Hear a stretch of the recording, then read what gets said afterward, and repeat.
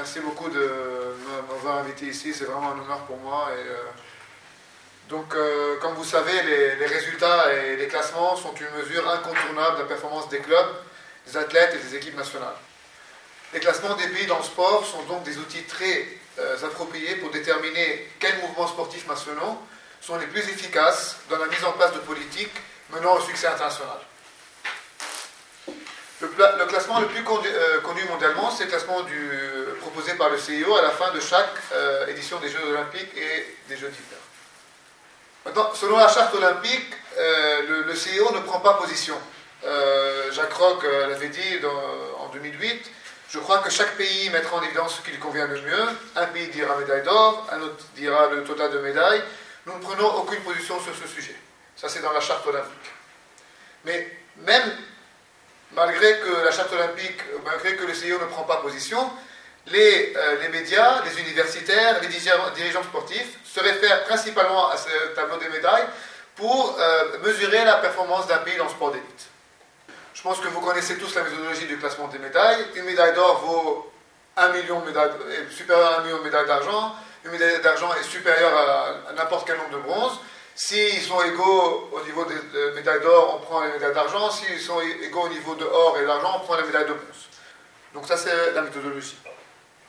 Mon avis, le starting point, si on veut, de cette méthodologie, c'est que la méthodologie du tableau des médailles comporte certains éléments qui l'empêchent d'être une mesure scientifiquement précise du succès dans le sport d'élite. Pourquoi?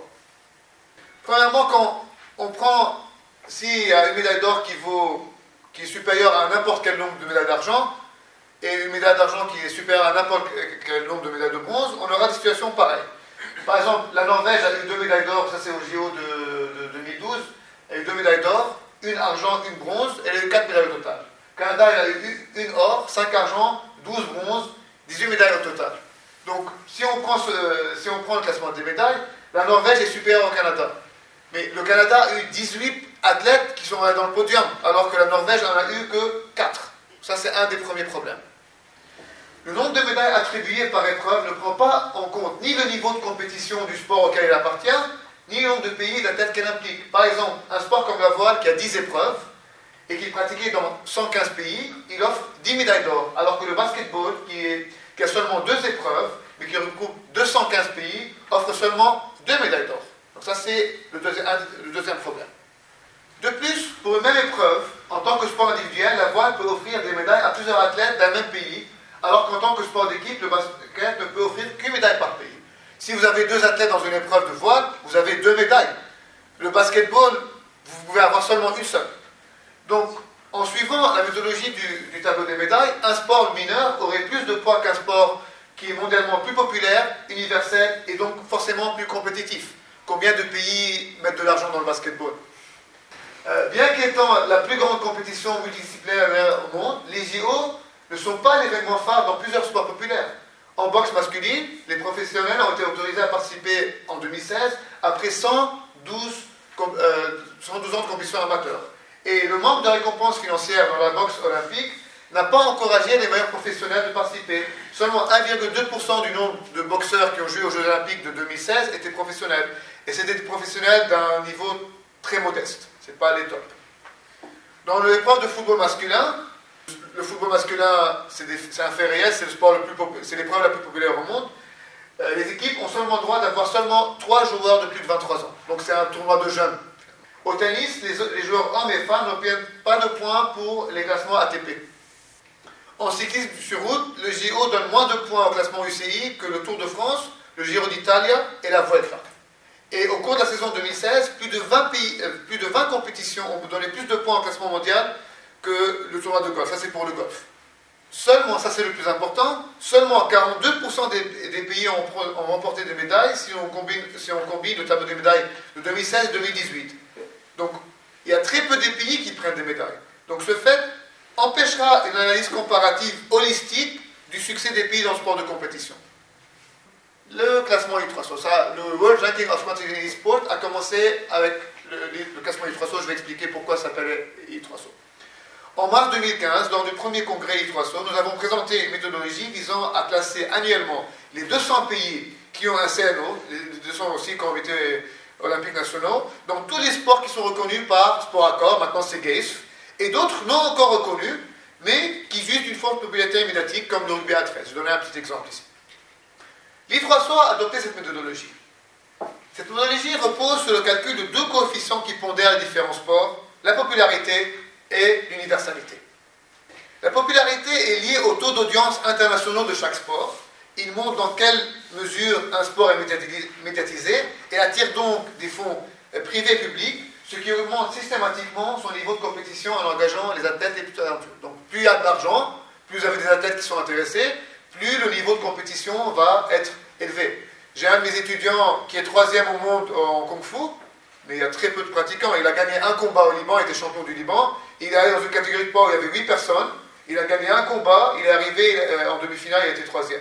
Est-ce que c'est la même chose que quelqu'un qui a été 3e en boxe ou en judo? Pas du tout, parce que le niveau de compétition est beaucoup plus élevé en boxe et en judo.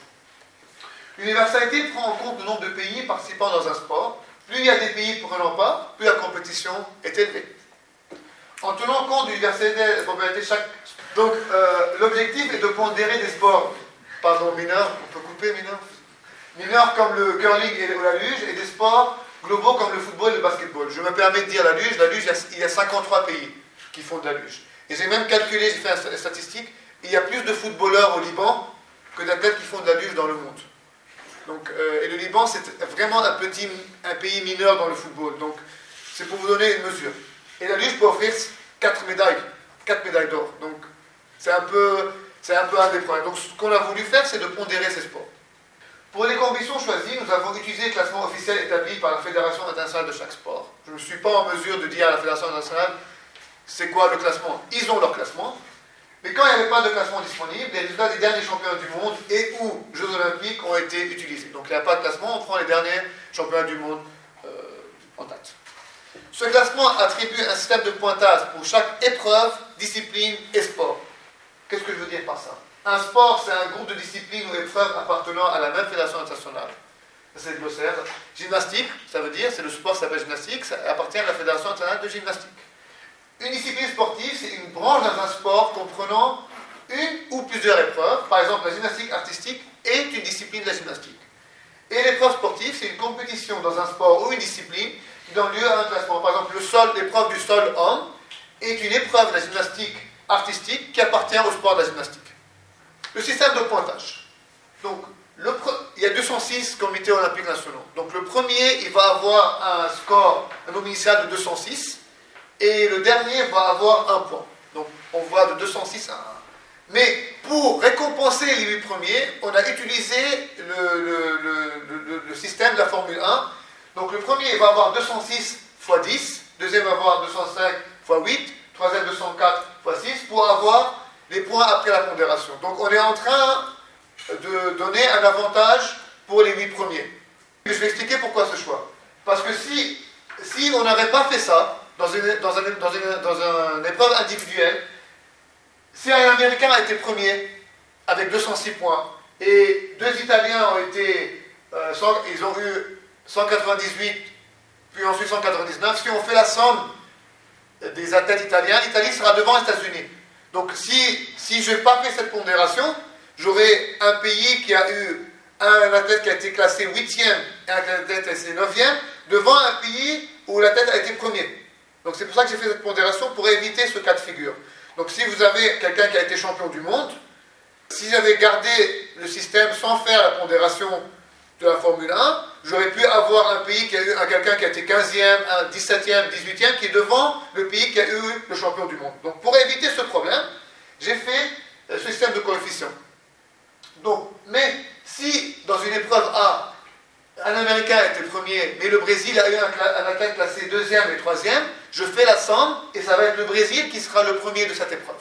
Pour éviter que le fait qu'il y ait un pays qui a un super athlète, bon, si un autre pays a bien travaillé, il a un 2e, un 4e, un 5e, il pourra être devant le pays où il y a eu le champion du monde.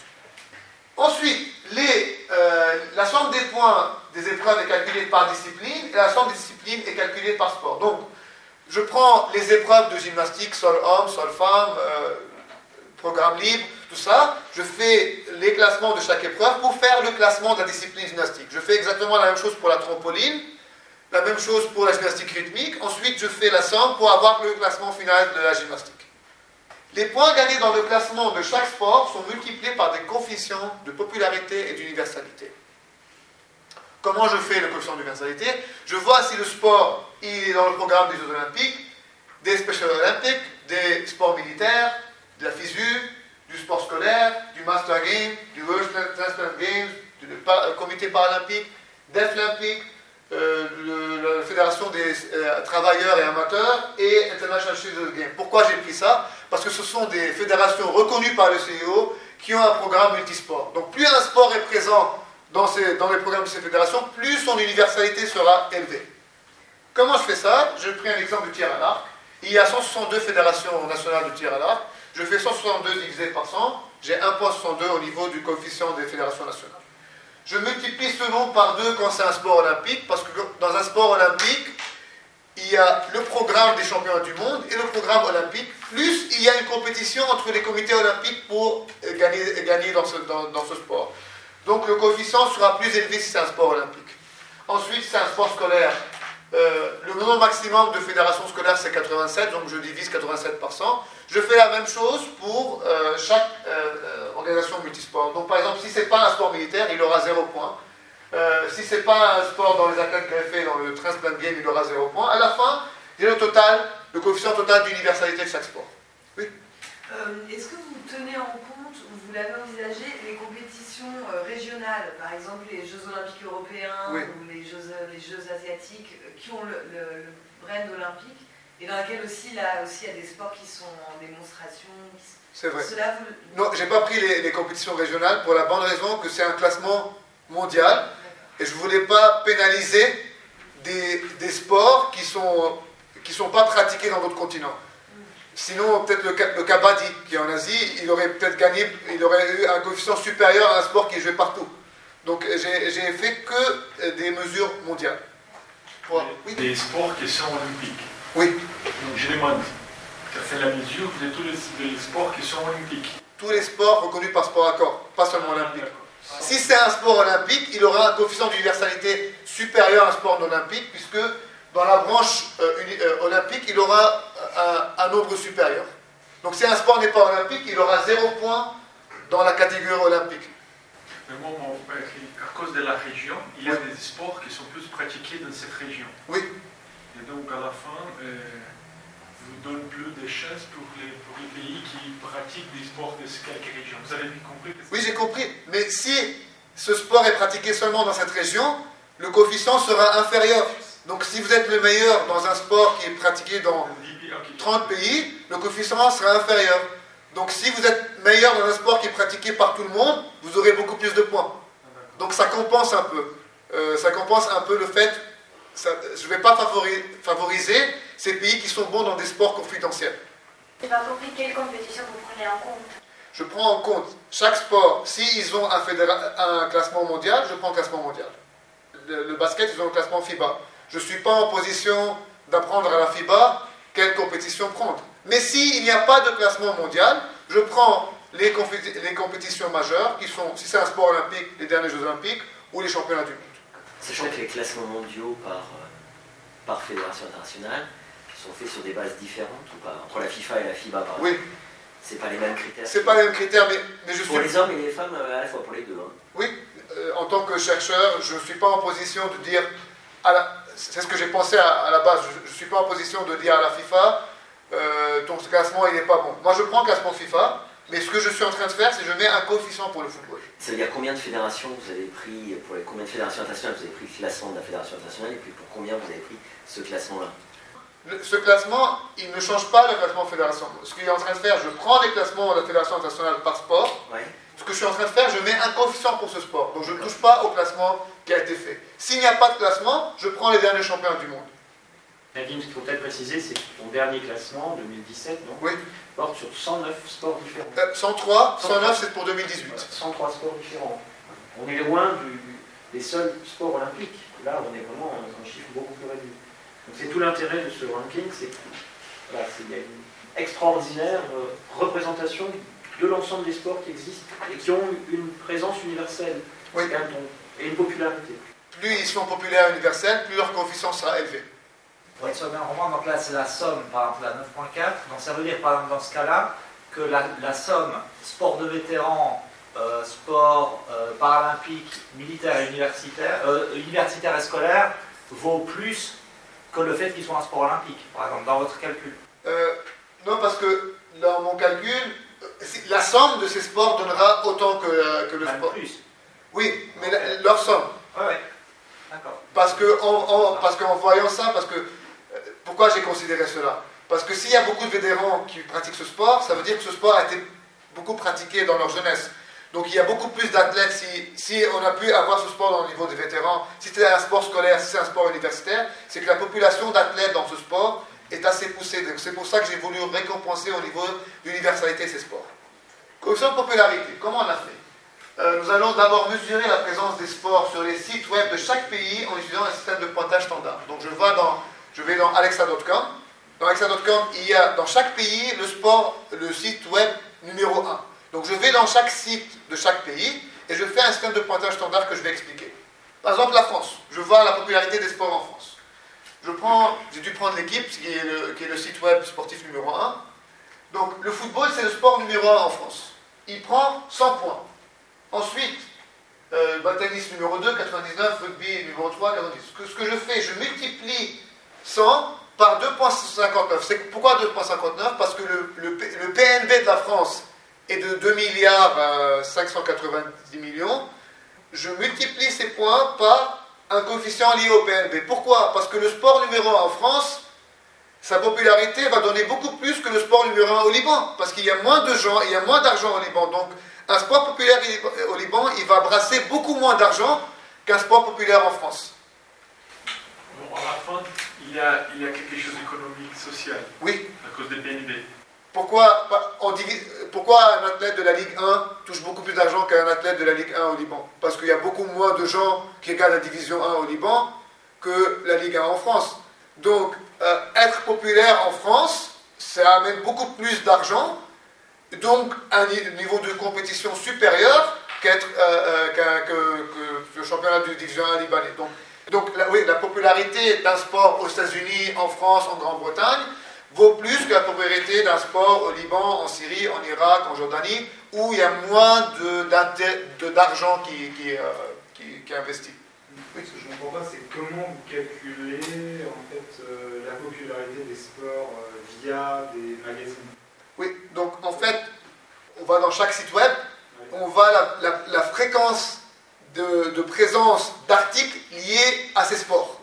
Non, mais vous faites un arrêt sur image à un moment donné dans l'année Voilà, sur les 3 premiers mois de chaque année, parce que les résultats n'ont pas commencé. Donc on profite de janvier, février et mars pour voir ce qui s'est passé les derniers 12 mois dans ces sports. Donc combien ces catégories ont été représentées, football, tennis, basketball. Et sur ça, on calcule le nombre d'articles pour voir quels sports ont été les plus représentés. Selon cela, par exemple, en France, le sport le plus représenté dans l'équipe, ça a été le football. Le deuxième. Oui. Donc là, vous parlez de la préconception qu'un magazine est censé représenter une sociologie des spectateurs et de la popularité. Mais et que finalement les articles ne peuvent pas être ou peuvent être commandés par certaines fédérations sans avoir une représentation directe en fait d'un public, disons. Je pars du principe. Par exemple en France, oui. on a pour le site de l'équipe, on a énormément d'articles de la NBA, mais c'est une commande de la NBA sur le site de l'équipe. Ça ne veut pas forcément dire qu'il y a une demande des spectateurs pour avoir des articles de l'équipe. D'accord, je comprends. Bien, Oui. Je comprends ce que vous dites, mais je ne sais pas, le meilleur moyen d'avoir fait ça, c'est que je suis allé dans alexa.com pour voir vraiment le site de l'équipe, si c'est le site numéro 1 en France, parce que sinon, je n'aurais pas pu voir quel site web ou quel site sportif est le plus populaire dans un certain pays. Donc, sûrement, il y a sûrement des imperfections, mais la meilleure façon de voir quel sport est populaire dans un certain pays, c'est prendre le site ce que j'ai pensé être la meilleure façon, c'est de voir le site numéro 1 dans chaque pays et voir la fréquence. Par exemple, peut-être que c'est pas la question de la NBA, mais plus il y a des articles sur le basketball, plus le basketball est en fait populaire. Peut-être que la NBA a payé pour ça, mais à la fin, c'est le basketball qui gagne. C'est le basketball qui a été le quatrième sport le plus représenté dans l'équipe. Sur popularité, c'est vrai qu'on peut le prendre avec la présence dans les médias et dans le média principal, je suis d'accord. Ouais. Ça pourrait être aussi le nombre de licenciés, éventuellement, mais pourquoi pas les médias. Okay. Par contre, ça rend, de manière imparfaite, la différence qu'il y a. Parce que déjà, je pense que le tennis n'est pas deuxième dans l'équipe, j'en suis sûr. En tout cas, voilà, en termes de fréquence, de diffusion, etc. Et puis, il y a un écart de 1 à 10 entre le football, en présence médiatique, là je parle dans l'équipe, et le rugby à 15, le basket, le hand, etc. Il y a un écart au moins de 1 à 15, c'est-à-dire que... 2 points. Oui, mais là on met 2 points seulement. Oui. Moi je dis qu'en termes de présence médiatique, de surface médiatique, je sais pas, le football, à mon avis, fait 60% du journal d'équipe, pardon, en moyenne, à l'année. Je pense le tennis 5% du journal, le rugby aujourd'hui c'est plutôt 15% je pense, le basket peut-être 10% et puis le hand fait 2%. Et puis les autres sports font 1% de la surface rédactionnelle. Vous avez raison. D'accord. Donc ça veut dire que l'écart, si on prend juste le journal d'équipe, et d'ailleurs ça se reflète aussi dans l'économie du sport, parce que l'économie du football et du tennis c'est un rapport de 1 à 20. En France en tout cas. Et la question de saisonnalité aussi. Si tu prends janvier-mars, c'est pas forcément la saison la plus pertinente. Roland Garros, tu aurais d'autres statistiques. Mais bon, mettons, peu importe, c'est pas la question, mais l'écart en tout cas annuel à peu près, comme ça à la louche. Et puis il se trouve que le journal d'équipe connaît exactement la surface qui est donnée à chaque sport, enfin si on prend cet exemple-là, et puis ils ont une stratégie marketing aussi sur l'emplacement de ces sports, etc. Ce qui Romain aussi est juste. Donc ils savent ce que cherche leur électorat, ils ont des enquêtes de l'électorat pour voir s'il y a 70% de demande de foot, ils donnent 70% de demande de foot. Voilà. Et s'il y a... Donc l'écart est beaucoup plus important qu'un seul point d'écart, c'est ce que je veux dire. Je vais reconsidérer ça l'année prochaine. Pour moi, c'est un vrai problème parce que l'écart, il est considérable aujourd'hui. On va dire qu'il y a ça. Non, je suis d'accord. Mais c'est une question aussi. C'est la même chose que l'histoire des médailles en fait. Est-ce qu'une médaille d'or ça vaut plus que 4 médailles d'argent? Si on a un sport comme la Formule 1, qui est, il y a un nombre limité de Grand Prix, s'il fait 15 fois la une, est-ce que ça vaut plus mais qui fait 60 articles, j'invente, mais 60 articles mais 15 fois la une, est-ce que ça vaut plus que le handball qui ferait 150 articles mais 2 fois la une, par exemple? C'est aussi des questions. L'emplacement aussi. Mais il y a des biais extrêmement nombreux dans les critères et les pondérations, mais c'est un petit peu comme je ne vais pas plaider seulement pour ta cause, mais c'est un peu comme un menuisier qui met des planches pas droites, et à la fin le meuble tient droit. Donc on additionne des biais nécessairement. C'est tout l'intérêt, et donc c'est work in progress aussi. Donc c'est aussi ce qu'attend Nadine de nous, c'est que alors on vient de critiquer ses critères et sa pondération. Vous allez voir qu'au final, le résultat final c'est quand même assez surprenant et ça interroge beaucoup quand même, malgré tous les biais. Mais ça j'ai déjà pris en compte ça. L'année prochaine, ce que je vais faire pour les sports, je vais prendre les compétitions de chaque sport, combien elles sont représentées. Par exemple, s'il y a 15, 20, 25 compétitions de foot qui sont représentées et il y a 4 ou 5 au tennis, l'écart sera beaucoup plus pertinent à ce moment-là. Vous voyez ce que je veux faire? Au lieu de ce que j'ai fait, les erreurs, je pense que c'était une erreur, j'en ai parlé avec mon assistant, au lieu de prendre le sport au niveau de la popularité, je dis, le foot devant le tennis pour éviter d'avoir 199, ce que je vais faire, je prends le nombre de compétitions du foot, Ligue 1, Ligue 2, Champions League, Coupe du Monde, tout ça, et le nombre de compétitions de tennis représentées. S'il y a 100 au foot et il y a 15 au tennis, à ce moment-là, l'écart sera peut-être plus pertinent. Je ne sais pas si c'est la bonne manière. Je pense que la surface rédactionnelle d'un journal, pourquoi pas. Mais déjà, c'est vrai qu'il y a peu de pays qui ont un journal national sportif. Il y en a combien qui ont un journal national sportif sur les pays qui sont étudiés sur les... Beaucoup, nous, 50-60% ont, et les autres... Tous les pays ont un généraliste. Le Liban, il en a maintenant 4, et le Liban, c'est un pays où le marché sportif est embryonnaire. Donc on prend le principal quotidien sportif multisport, c'est un quotidien, pas un hebdo, ça peut être un hebdo aussi par pays. La plupart, avec la révolution Internet, tout le monde a son petit truc. Et si ça n'existe pas, on prend le journal numéro 1 du pays avec la page sport. Donc, Ça ne va pas être parfait, mais ce que vous dites au niveau des écarts, je suis entièrement d'accord avec vous. Mais la surface rédactionnelle me semble la bonne manière de prendre les choses. Parce que les licences, c'est juste pour les pratiquants et on ne voit pas les spectateurs et les fans. L'universalité. Licence, c'est l'universalité plutôt. Non. Et la popularité, on ne voit pas la popularité, on voit juste la pratique, effectivement, en club. Donc moi, je pense que c'est la bonne manière de faire. Mais la question, c'est qu'effectivement, il faut regarder la surface. D'accord, je suis entièrement d'accord. J'ai déjà pensé à ça. Les spécialistes de sciences des médias font ça régulièrement. Méthode de calcul. Ça, c'est entièrement d'accord avec vous. Entièrement d'accord pour ça. Est-ce que vous avez analysé les journaux de tous les 200 pays? Oui. Les 3 mois de janvier à mars sont parfaits pour ça, parce que les compétitions des sports ne sont pas encore finies de chaque année. Ensuite, les points gagnés par un sport dans chaque pays sont ajoutés pour avoir leur nombre total de points. Donc j'ai fait ça pour chaque pays. Le foot en France, il a eu 259, Allemagne 360, Suisse 68, Grèce 20.5, pour avoir le nombre total de points du football dans le monde. C'est le même écart qu'au niveau du PIB en fait, ce que j'ai fait. Donc si le rapport il est proche du rapport du PIB, oui. Mais vous dites le PIB ou le PNB? PNB, Global National Income, j'ai mal traduit. C'est le Global National Income. Parce que je l'ai traduit de l'anglais en fait. C'est PNB. Oui, PNB, Global National Income. Parce que je vois le nombre d'argent qui va être investi, le nombre total d'argent qui va être investi. Le sport populaire au monde obtiendra un coefficient de propriétaire égal au nombre total de sports pris en compte. Donc s'il y a 109 sports, le sport numéro 1, il aura 109. Donc le foot a eu 109 pour 2018, qui est en cours. Les autres sports obtiendront un coefficient qui sera calculé suivant la règle 3. Le coefficient, par exemple, j'ai pris le biathlon. Le coefficient de popularité du biathlon égale au total de points de popularité du biathlon fois 109, divisé par le total de points de popularité du foot. Par exemple, le biathlon a eu 929 points, fois 109, divisé par 8369. Le biathlon a eu un coefficient de popularité de 12.1, comparé aux 109 que le foot a eu. Pardon, et 928, c'est quoi? 928, c'est le nombre total de points du biathlon.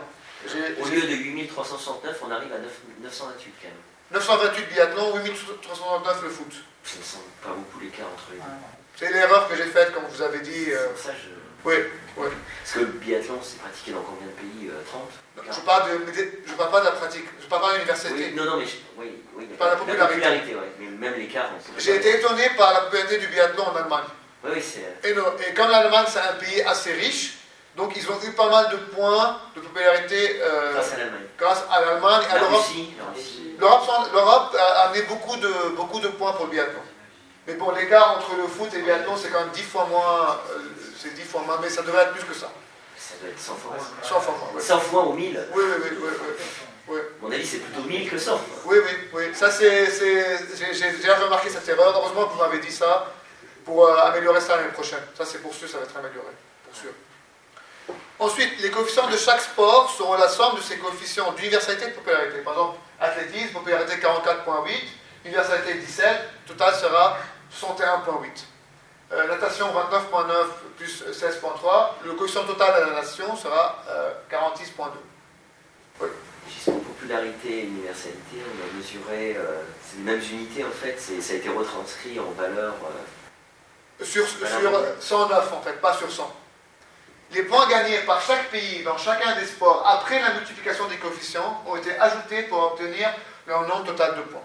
Donc, ça c'est les 3 premiers pour 2017. États-Unis 983 220 points, Allemagne 524.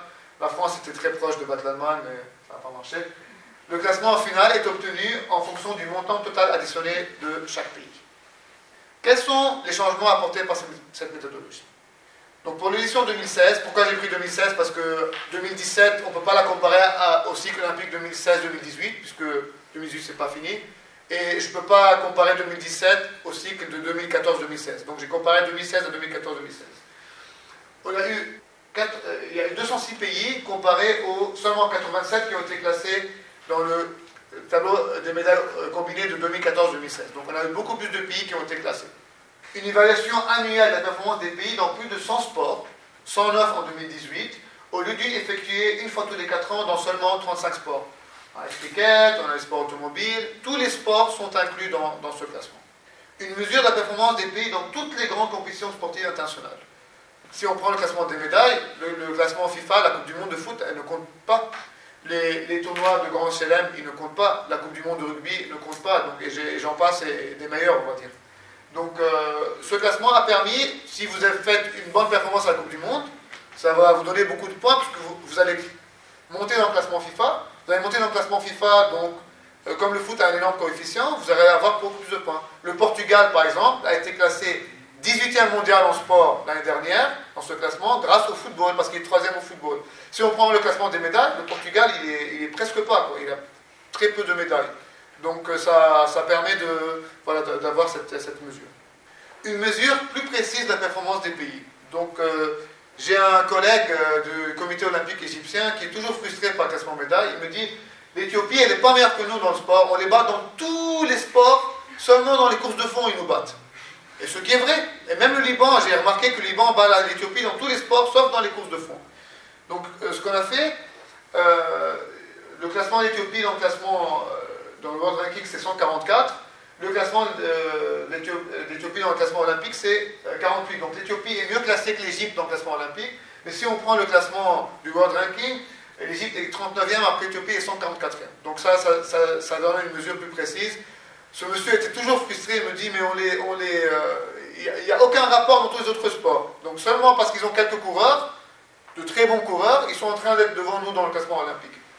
Il récompense aussi des pays qui réussissent dans des sports très populaires et universels, qui n'offrent pas beaucoup de médailles, et mesure de façon appropriée ceux qui remportent plusieurs médailles dans des sports mineurs qui ont une multitude d'épreuves. Par exemple, la Norvège prend beaucoup de médailles dans des sports où très peu de pays pratiquent, alors que par exemple l'Argentine en 2004 a gagné la médaille d'or au foot et au basketball. C'est 2 médailles d'or. Alors que le Maroc avait Hicham El Galouj, qui est médaille d'or en 5000 mètres, 10 000 mètres. Le Maroc a été classé aussi bien que l'Argentine dans le classement des médailles. Alors que l'Argentine a gagné dans les 2 sports les plus joués, les plus pratiqués, les plus regardés dans le monde. Donc c'est pour ça que ce classement a permis de donner une juste valeur à un pays comme l'Argentine, et une valeur appropriée à un pays comme la Norvège et la Hongrie, qui gagne beaucoup de médailles dans le canoë-kayak, par exemple. Donc, publication à ton congrès, ça a été publié dans le Athens Journal of Sport, volume 4, numéro 1, 2017.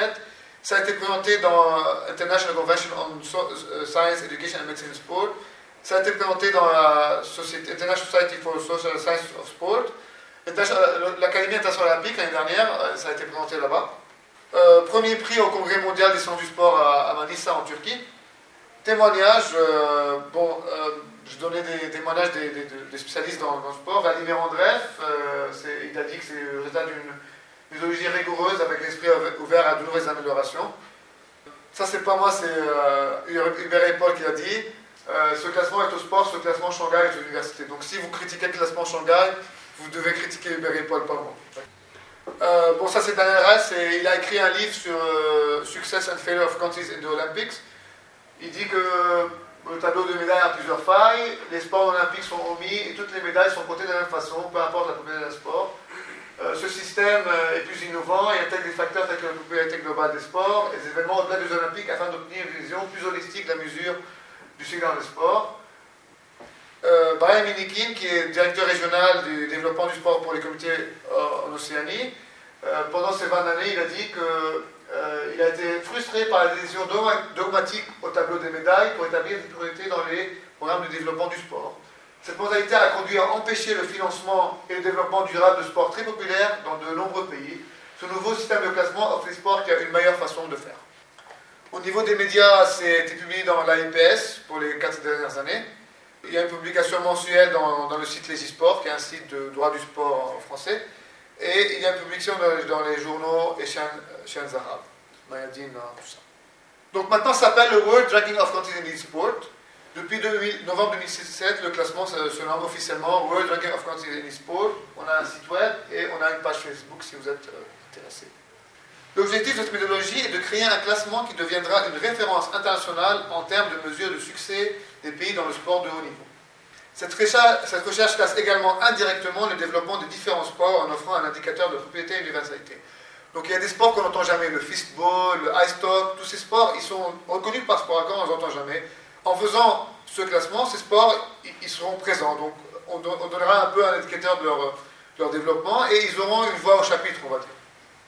Proposer une évaluation précise de la performance des pays permettra de mieux identifier les facteurs qui expliquent leur succès et leur échec. Si on prend tous les pays, on pourra faire plus de comparaisons holistiques avec d'autres facteurs comme le PIB, et je vais en parler maintenant. On a commencé ce travail. Comme vous le savez, la performance d'un pays dans le sport ne peut pas être réalisée uniquement avec le talent d'un athlète, d'une équipe ou d'un entraîneur. Les recherches scientifiques ont prouvé qu'elles étaient basées sur plusieurs facteurs. Au niveau macro, des facteurs politiques, réussir dans le sport fait partie de l'agenda national d'un gouvernement, des facteurs économiques avec le montant du PIB, des facteurs démographiques comme la taille de la population. Si je puis me permettre, oui. Sur les facteurs économiques, le montant du PIB est important, mais Jean-Loup Chaplet et puis son thésard, ils ont montré que la croissance du PIB est encore plus importante. Oui, je suis entièrement d'accord. Ce que j'ai fait, c'est... En plus du montant du PIB, la croissance du PIB est très importante. 100%. Ce que j'ai fait, c'est je parle des références scientifiques qui ont été faites à ce sujet, qui ont parlé de l'importance du PIB. Mon avis personnel, c'est que c'est beaucoup plus complexe que tout ça. Et je vais essayer d'en parler parce que j'ai commencé ce travail.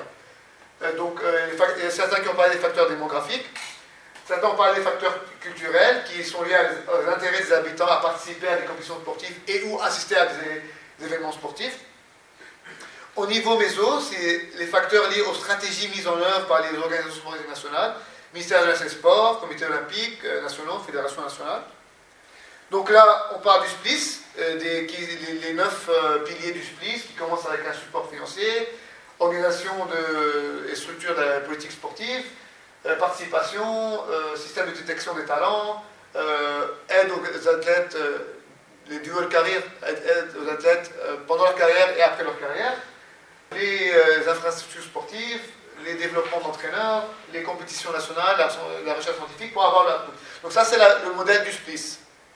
Il y a également la formule WISE qui a été faite par Daniel Reich, Promotion of Women, développer le sport d'élite féminin. WISE, c'est Women, Institutionalization, Specialization and Early Learning, je vais un peu expliquer. Donc développer le sport féminin renforcera fortement le potentiel des pays de remporter des médailles. Il y a des pays où la pratique féminine est très réduite, ça les pénalise au niveau des médailles. Ça, c'est la vision du WISE. L'institutionnalisation, c'est quand on met une structure nationale centralisée qui offre aux athlètes les meilleures conditions d'entraînement, comme l'INSEP, comme le Centre Macolin. Donc ça, ces structures elles permettent aux athlètes de concilier leurs études et l'entraînement, donc avoir plus de résultats. Spécialisation, quand on investit dans des sports où il y a une plus grande chance de gagner des médailles. Donc on voit les sports où on peut gagner des médailles et on investit de l'argent là-bas. Donc ça, c'est une des stratégies. Et le early learning, quand il y a des sports qui sont nouvellement admis dans le programme olympique, on saute dessus avant les autres pour avoir un avantage. Donc ça, c'est la formule du WISE de Daniel Reich. Au niveau micro, c'est des facteurs liés aux stratégies mises en œuvre par les derniers exécutants, la stratégie sportive nationale, les entraîneurs, le personnel médical et athlètes. Donc ça, c'est, en résumé, c'est les soldats qui permettent de gagner à la fin. Ces facteurs, dans le travail qu'on est en train de faire, ils ne peuvent pas être séparés. On ne peut pas séparer macro, méso, micro. Donc ça, c'est le but de ma recherche, en fait.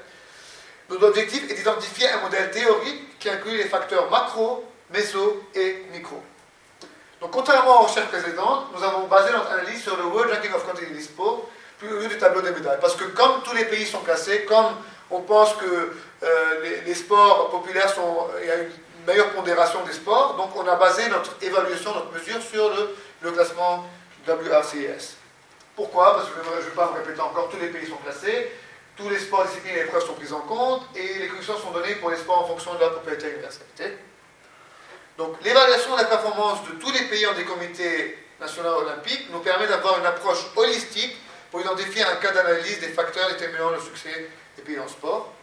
Donc nous avons commencé notre recherche en faisant des corrélations entre les versions 2014, 2015, 2016 du ranking avec les classements de la population, du PIB et de la recherche scientifique. J'ai mis le PIB parce que c'est ce que les recherches qui ont été faites, les sources ont été faites sur le PIB. Donc j'ai fait des corrélations entre le classement sportif, la population, le PIB et la recherche scientifique.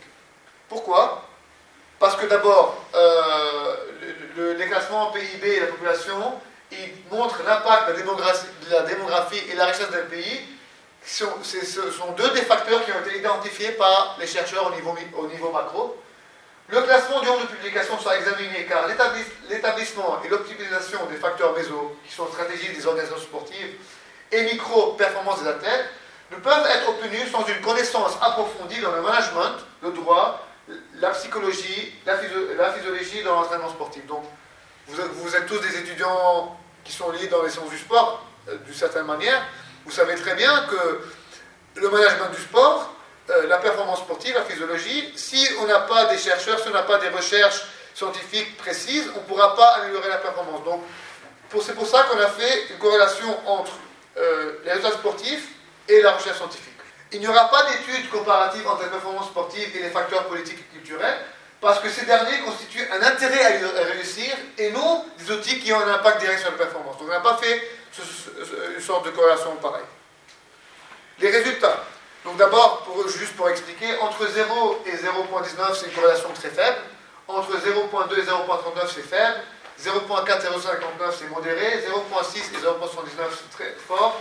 Et 0.8 et 1, c'est très fort. Donc ce qu'on a découvert, c'est que la corrélation entre sport et population est faible. La corrélation entre sport et PIB est forte. Et la corrélation entre sport et recherche est très forte. Pourquoi les populations n'est pas assez importante? Premièrement, la richesse économique. Sans ressources financières, l'importance d'une grande population sera fortement réduite. Et j'ai mis des exemples. Les 6 pays en bleu qui sont très peu peuplés, mais qui ont un PIB important, et 6 pays en noir qui sont très peuplés et qui ont un PIB faible. Vous pouvez voir leur classement sportif est inférieur.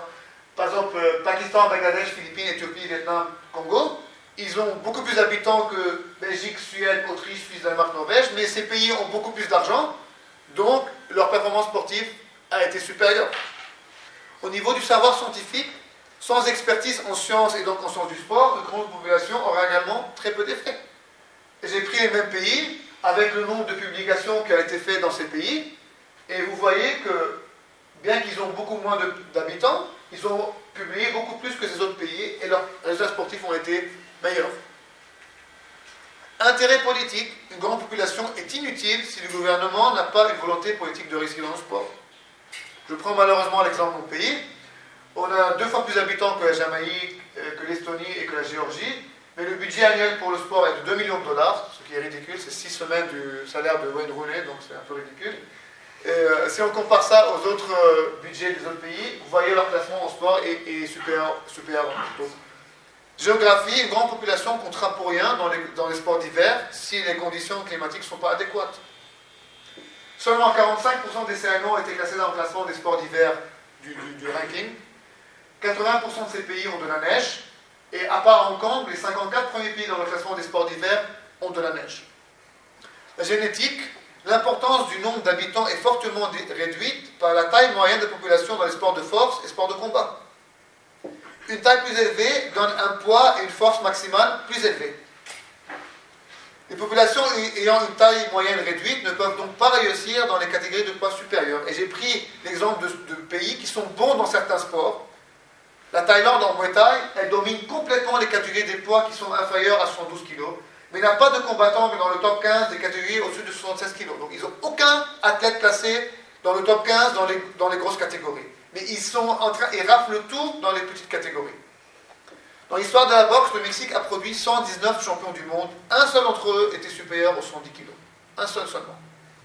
Au JO 2008, en haltérophilie, la Chine a remporté des médailles d'or chez les hommes, moins 52, moins 62, moins 69 et moins 85, mais n'avait inscrit aucun athlète en moins 94, moins 105 et en plus de 105. Donc, en analysant les raisons qui causent la faible importance de la population, nous avons pu identifier 5 facteurs déterminant la performance sportive d'un pays: richesse économique, savoir scientifique, intérêt politique, conditions géographiques et génétique. Et ça, c'est la première version dans le modèle théorique. Elle est très incomplète, mais c'est ce on est arrivé. Donc, géographie, ça commence en premier. Si vous êtes dans le désert, vous n'allez pas avoir une médaille, vous n'allez pas gagner le championnat du monde de biathlon, ça va être difficile. Mais ça influe pas dans tous les sports, mais ça influe, c'est un facteur statique, on ne peut pas le changer. On ne peut pas changer la géographie. Génétique aussi, ça prend 200 ans d'avoir un accroissement de la population au niveau de la taille, donc ça c'est aussi un facteur statique. Mais géographie et génétique, ça influe dans certains sports, pas dans tous. Oui. 2 petits bémols par rapport à ça. Le premier, c'est la mobilité des athlètes, c'est-à-dire ils peuvent être détectés jeunes et s'entraîner ailleurs dans des conditions dans lesquelles ils peuvent faire. Puis la deuxième, c'est la naturalisation très fréquente qu'il y a dans les pays qui permettent d'éviter ces 2 barrières, par exemple. Oui, ça c'est des exceptions qui sont faites. Et j'en ai parlé, mais j'en ai pas, on peut en parler maintenant. Ouais. C'est un que pays qui aurait vraiment une stratégie délibérée sur cette mobilité, sur cette naturalisation. C'est ce que le Qatar est en train de faire. Je pensais à eux en particulier, voilà, ou d'autres. Mais ce que le Qatar peut faire, tous les voisins de la région ne peuvent pas le faire, ça coûte tellement d'argent. Ouais. Donc le Liban, on est en train de faire ça avec les athlètes d'origine libanaise. C'est pour ça que le PIB, la richesse économique, c'est ce qui est investi aussi dans le sport, effectivement, est important. Parce que c'est lié à l'intérêt politique. Si vous avez un énorme PIB, mais vous vous en fichez du sport, ça va servir à rien. Donc, ce qui vient d'abord, c'est l'intérêt politique. C'est que les flèches, elles ne doivent pas aller dans ce sens-là. C'est un modèle, il faut que les causalités, il faut les travailler différemment. Sûrement. C'est très incomplet. C'est très très incomplet. Et d'ailleurs, je vais parler même de ce que je veux faire. Parce que l'intérêt politique est certainement au centre du système, et les autres sont peut être au centre du système pour expliquer effectivement. Moi, je l'ai mis au début du système, et j'ai juste mis la géographie et génétique avant, parce qu'ils influent plus. Enfin, on peut difficilement les changer, à part des cas exceptionnels comme le Qatar. Par exemple, si vous êtes la République centrafricaine, vous êtes au plein milieu du désert, vous n'avez pas de neige, c'est difficile, même s'ils ont la volonté politique, c'est difficile d'amener des Norvégiens pour qu'ils jouent dans le championnat du monde de biathlon. Donc, mais vous avez raison, je dois énormément travailler sur le modèle. D'ailleurs, Le savoir scientifique a une relation directe avec le PIB aussi, non? Oui, en plus. Mais d'ailleurs, ça c'est mes prochaines recherches. J'ai mis en rouge ce que j'essaie d'explorer. Quand je parle d'intérêt politique, c'est pas suffisant, parce qu'il y a des pays où il y a les intérêts des investisseurs privés qui remplacent l'intérêt des politiciens. Et l'intérêt des fans. Au Liban, mon club est deuxième de division 1 en futsal. Notre stade, il est dans l'école, et on n'arrive pas à avoir des gens venir regarder le match. Alors que le futsal, c'est le sport numéro 3 au Liban dans les médias. Ça intéresse beaucoup de gosses, et on n'arrive pas à voir alors que c'est gratuit. Et dans d'autres pays, il y a ça. Donc ça, on a besoin des chercheurs en marketing qui comprennent le consommateur pour vraiment comprendre ça. Intérêt des pratiquants, qu'est-ce qui se fait dans un pays, les gens aiment faire plus de sport que d'autres, et l'intérêt des médias. Donc ça, c'est cette question de culture sportive j'ai mis en rouge parce que je commence à découvrir, mais je suis loin d'avoir des résultats. Quand je parle du savoir scientifique, le management, la bonne gouvernance des fédérations, planification des compétitions, management de la carrière des athlètes, le marketing sportif, au niveau du coaching aussi, programme pour entraîneurs, système de détection d'athlètes, recherche liée à la performance sportive. Donc, et comment cela va influer la culture sportive et créer ce cercle vertueux avec la richesse du pays. Donc ça c'est vraiment à découvrir. Et comment aussi les résultats vont à leur tour intéresser, vraiment créer ce système de cercle vertueux. Donc ça c'est vraiment en rouge parce que je ne maîtrise pas encore du tout, mais c'est les recherches où j'essaie de m'orienter. Donc quels sont les atouts apportés par le World Ranking of Continuity Sport?